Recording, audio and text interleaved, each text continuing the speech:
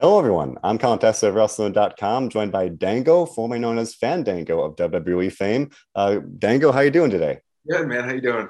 I'm good. Thank you for The taking the art, time. the Really artist, appreciate the it. artist formerly known as Fandango.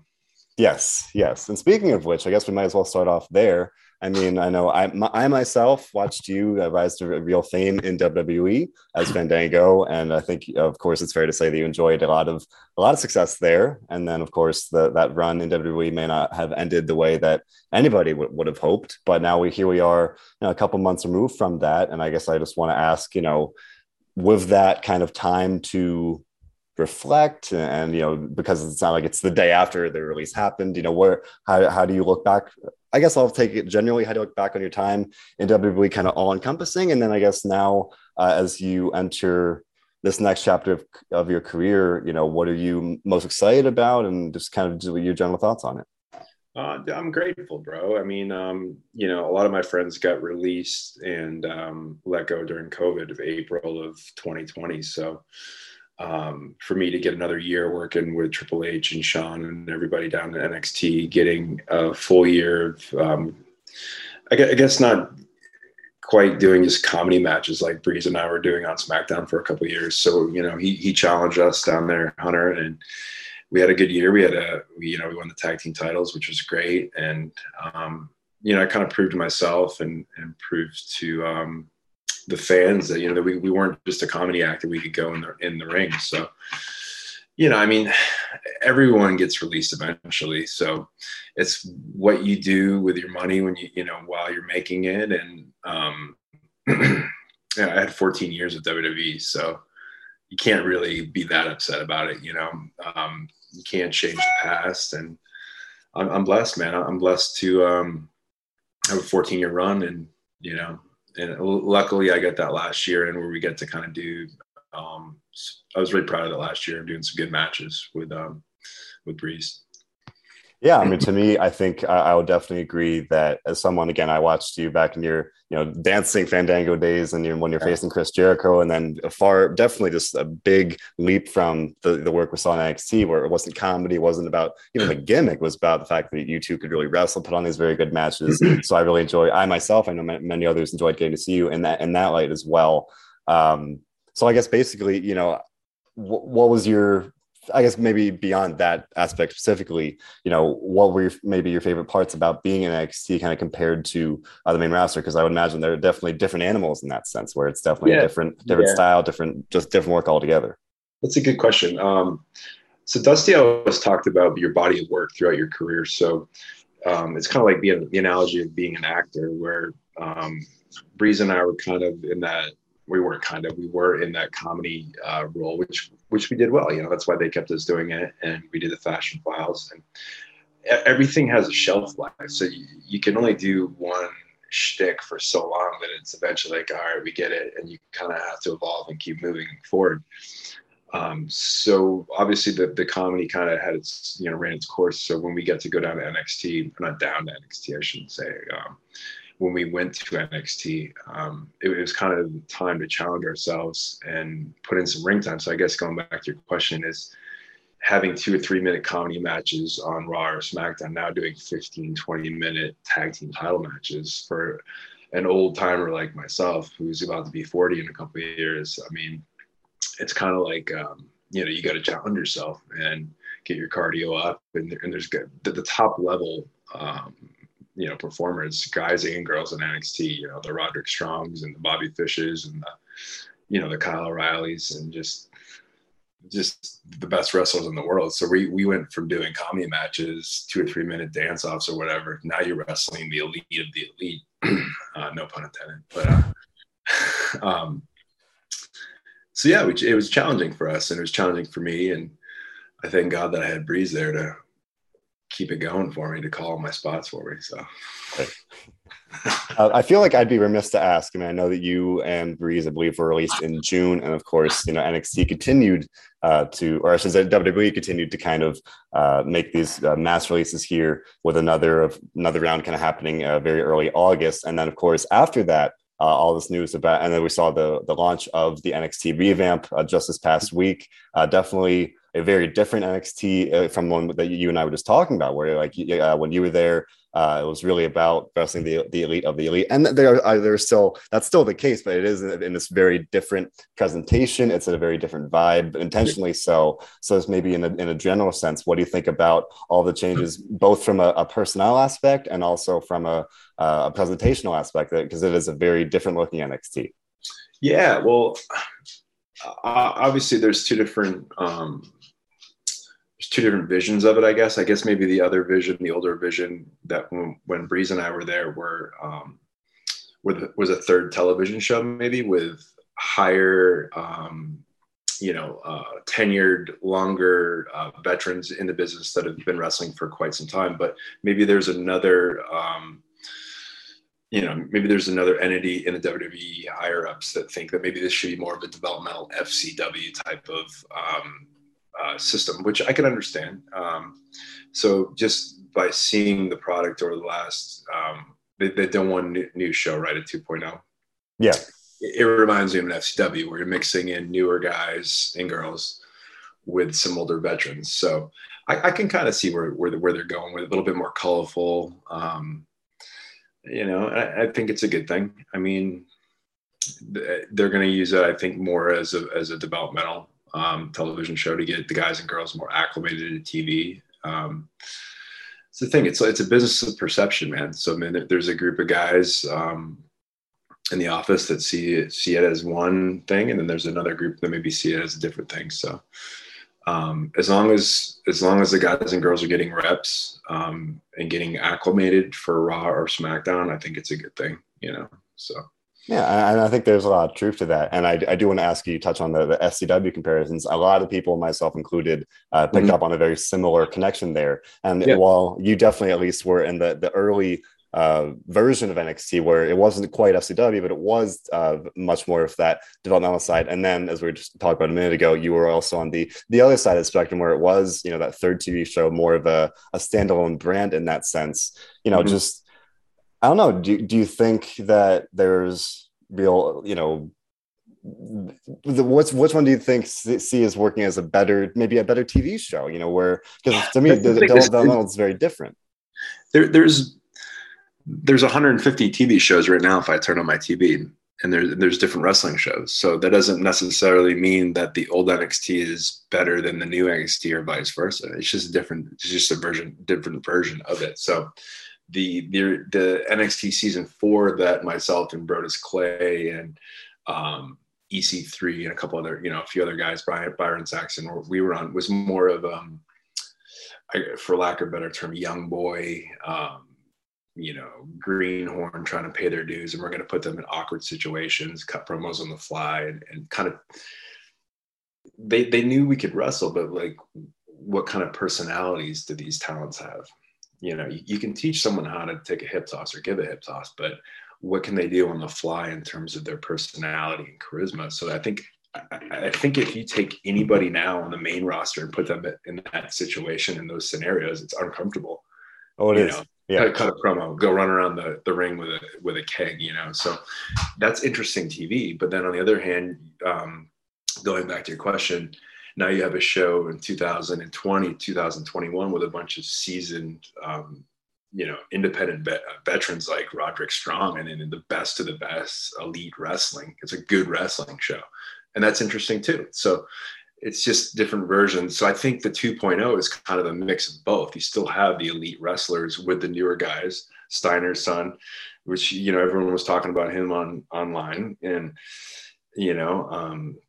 so you're kind of mixing the up and comers with the older veterans, which you need. You can't have a full show of just green guys, because they need to work with the Roddies and the experienced guys. And that's how they're going to get better. When I was coming up doing dark matches, you would work the Regals and the Fitz and the Nobles. And that's how you get better, is working people that are better than you. So I think it's a good thing what they're doing.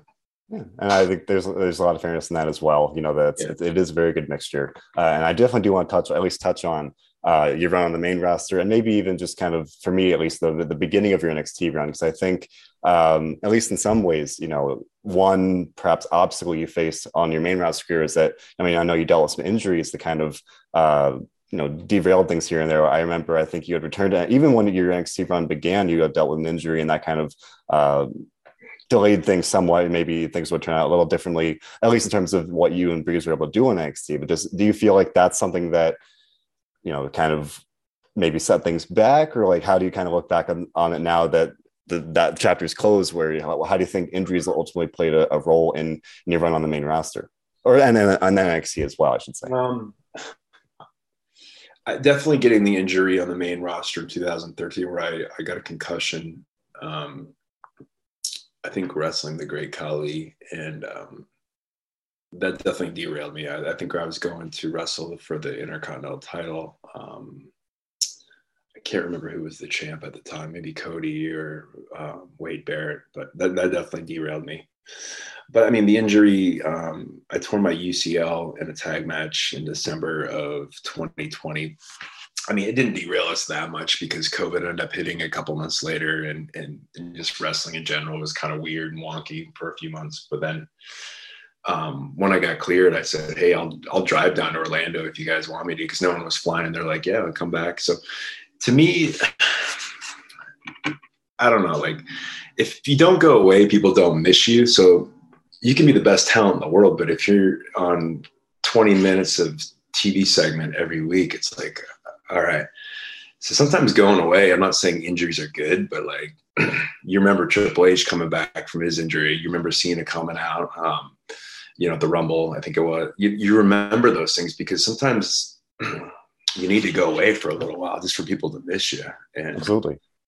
I think that, you know, I think that sometimes we oversaturate. When something's good, we just push it down people's throat, and we oversaturate it. It's going well, so keep putting it on TV. But you know, in like a bittersweet kind of way, if you can get an injury as a performer and just as a human being, man, you can kind of reset your mind, you know, and you kind of step away. And you can kind of get out of the grind of just traveling every week and step back and kind of reevaluate your character and where you're at. So sometimes injuries are not the end of the world, you know? No, I could definitely see how it's a case of like absence makes the heart grow fonder. And then you mentioned the benefits as a performer, but then as you're just saying, for fans, it's like people miss you when you're gone, so then you come back and it like builds even more excitement. It's like that because then you weren't there and then you were there again. So I definitely see that. And now we've been talking a lot about the past and such, and I do want to talk about moving forward here. But you do mention that body of work that you've accumulated here, and that kind of as a segue, you know, all things kind of put together here across your run on the main roster and NXT as well, just kind of across the board. Is there any one, or I'll give you maybe even two matches that you'd kind of point to as the best example or examples of, I should say, who you think like kind of represents who you are as a performer and or who you want to be going forward? You know, I remember we did a tag match to kind of reference to the questions. I got kind of two different ways of answering this. When we were doing comedy matches with Breeze, we were at the Usos at the Backlash pay-per-view in 2017, which I showed up to the arena in Chicago and I had all these ideas of this, you know, Rock and Roll Express great tag team match. And we went in, spoke with Vince, and he's like, I want you guys to go out there in costumes. And, you know, we walked Breeze out. He's like, I want you to come out and wear those outfits you guys have been wearing in your interviews, you know? And we're like, all right, yeah, sounds great. And I remember leaving the office and I'm like, I look at Breeze, I go, he's ribbing us. And then, you know, so he wanted us to dress up in costumes. So we went out there, we did the whole deal, and Breeze dressed up and they loved it. You know, it was something different. And whereas we came through Gorilla coming back, I'm like, he's a G, you know, he knows what he's, you know, he knows there's a reason why he's, you know, he is who he is, because he knows what the fuck he's talking about. So we were proud of that because we kind of took a weird situation and just a unique, you know, formula of a match and kind of hit a home run with it. Luckily we were in Chicago and they're awesome out there, the crowd. But So that was kind of a proud comedy moment for us. And I guess winning the tag titles for Breeze and I, just for all the ups and downs we went through, obviously me being an old grizzled piece of shit that, edit that out. Being an old banged up worker, kind of overcoming all these injuries. As we get a little momentum, I'd get hurt.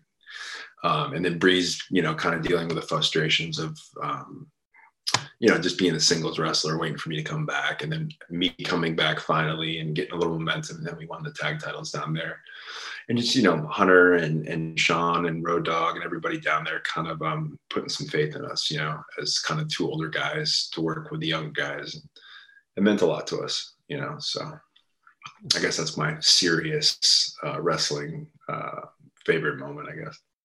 I think that makes perfect sense. Obviously, kind of reaching the pinnacle of success there. So now moving forward, I know that you're getting ready here to really kind of re-enter the wrestling world once again. I saw that you have been announced for Wrestle Pro. You're facing Brian Myers. Yeah. So that's a very fun matchup there. But then kind of using that, what are your thoughts on facing Brian, a guy that obviously you used to work with in WWE, and then kind of the springboard off of that, that will be, I think, for a lot of people, probably the first time they've seen you since your WWE release. So like that makes me want to question, how do you want to be presented as a character going forward now that you may not be so pigeonholed in that comedy role? Like, what are you kind of cooking up here? Well, I'm not going to give away all my secrets. I know. I just think it's a little teaser. I've been really every day since the end of June, just kind of thinking about Steve Keirn always taught us, like, take yourself out of the ring and put yourself in the crowd, and then look at yourself and like, how would you like who you're pretending to be, So like kind of the analogy of just like, would you like this guy, would you like this character? So I played this character in NXT when it kind of transitioned from NXT season 4 into Redemption. I don't know if you remember that show. It was kind of, I think it was on AM radio or something, but it was fun because we weren't overproduced. They didn't really care a lot about the show. I think they had an overseas TV deal. So they're just like, they just needed content. So we could just cut promos and we weren't handed scripts where we have to read each line verbatim. So a guy like me that can't remember lines, that was great. So I could just go out and ad lib. And I kind of came up with this creepy, like dirtbag character, Johnny Curtis. And it's kind of, characters in wrestling have to be a little bit of yourself, I think, times like 10 or 100 or whatever, so I have zero ballroom dancer in me, so me trying to translate that character is hard, it's not me, right. But I could pull it off a little bit, so I think for people to really invest in a character like Jon Moxley, that's John, that's him, but he's turning that shit up, and same with a bunch of guys out there. So I think being able to play kind of myself times a little bit more. I guess I'm saying I'm a dirtbag, but kind of a little bit more myself. I think it's more comfortable than going out there and shaking your ass around. So, and it's just tough, man. When you can play that good comedy role, they want that on the show, so they're gonna keep kind of putting you in that role, So like, there's a reason why R-Truth's been on TV since like the 90s, because he does a good job at it, what they want him to do. But unfortunately, like for me, it's like you kind of get pigeonholed into that role, and it's hard to get out of that because people look at you and you're the dancer guy, or you're the juggling guy, or whatever, like you're just kind of the clown of the show. But so that I guess that's kind of going back to your question. That's why I'm excited. Hey, my dogs are nuts. I'm looking forward to kind of getting out there and working with some of my old friends, which is exciting, like Myers and Cardona and a bunch of the other guys are taking bookings like Heath, and so just getting back on the road with the guys that I used to travel with, and just character developing, coming up with my own promos and kind of the things that I want to do. And, I think that's the biggest thing is you're in charge of your own career in terms of being back on the indies. So you can come up with your own shtick, and if it doesn't work out, it's kind of on you. You don't have the machine behind you pushing you. So you can succeed on your own or fail on your own. It's up to you. So Exactly. Yeah. yeah. No, I imagine it's a very exciting time.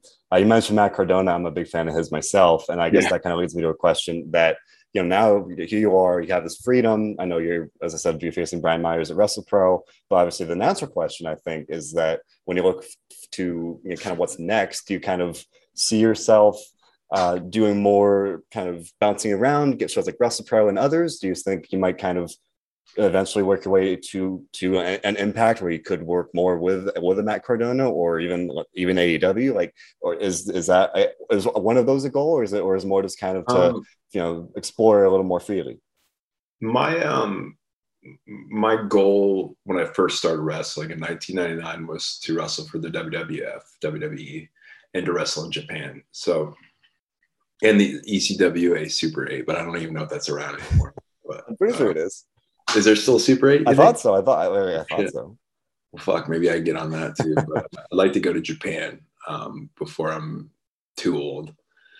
And then, I've been under contract for 14 years, so I've only been able to wrestle for one place. The last independent match I had was in like 2006 when I was down in Deep South Wrestling. So just the freedom of being able to travel around, taking my girl with me on the road, going to Alaska to wrestle for Kevin, just being able to bounce around. At this stage in the game, it's not necessarily just about the money. It's about the freedom to be able to go out and create and cut promos, come up with characters. It's like being a comedian on the road. You can go to these smaller nightclubs and try out your shtick. And if it's not working, then you can adjust it. And then eventually maybe go to NWA or TNA or AEW when you're kind of more polished with your character. But right now, for the foreseeable future, it's definitely just definitely don't sign anywhere and just go out and just travel and have some fun and see my old friends and bullshit. So that obviously makes a ton of sense. And I guess lastly here, you mentioned that freedom and exploring. You mentioned potentially working with some of those friends, but maybe kind of beyond that, is there anybody that comes to mind that you'd want to face in that process of exploring and honing your craft and character? Yeah, I'm intrigued with a few different guys. Obviously Moxley. I'm a big fan of his. I like the way he makes people believe who he is in wrestling, which I think it's not hard to do nowadays, but he commits to his character. There's a couple other guys, Cardona, which man, that kid, he loves the business, and you can just see how much he invests his time, and he puts a lot of thought into what he does, which I like. The last wrestling, like the show he was on with GCW, was like the first wrestling show that I bought in years. Next to I bought 2 wrestling shows in like the last 20 years. One of them was Gallows Backyard Wrestling thing, whatever the fuck that was, right. Which was awesome. And then the second one was Cardona's match. And he did such a good job of playing the heel, man. Like it reminded me of an old Memphis match, where he played. A lot of guys are booked as heels, but they'll go out and do a bunch of cool moves, and they don't want to show ass. And they're just really kick-ass heels, which are baby faces. So him to go out there and play a coward, an Andy Kaufman type of guy who's going into someone else's environment, into a different. He's like a Red Sox player going into Yankee Stadium and just totally playing his character to a T. That made me excited about going to work on the indies, just seeing that, because people are companies are drawing really good houses right now, and fans are really invested because they haven't been able to go to shows in a year plus. Right. So, but yeah, it's cool to see Matt just doing really well outside of WWE, because I know he loved being at WWE. And that was his obviously dream job, but sometimes, man, it's just you think your whole life and your whole career has to be WWE, but it's at the end of the day, it's wrestling. So yeah, there's tons of step away. It's good to see guys step away from there and still be successful. Yeah, absolutely. I know, I myself, many other fans are looking forward to seeing you return and hit the ground running and explore. And as I said, and as you were talking about honing your craft and perfecting your character here. So it's definitely gonna be a very exciting time moving forward. And I wish you nothing but the very best. And I definitely appreciate your time today. Thanks, dude. I appreciate it, bro.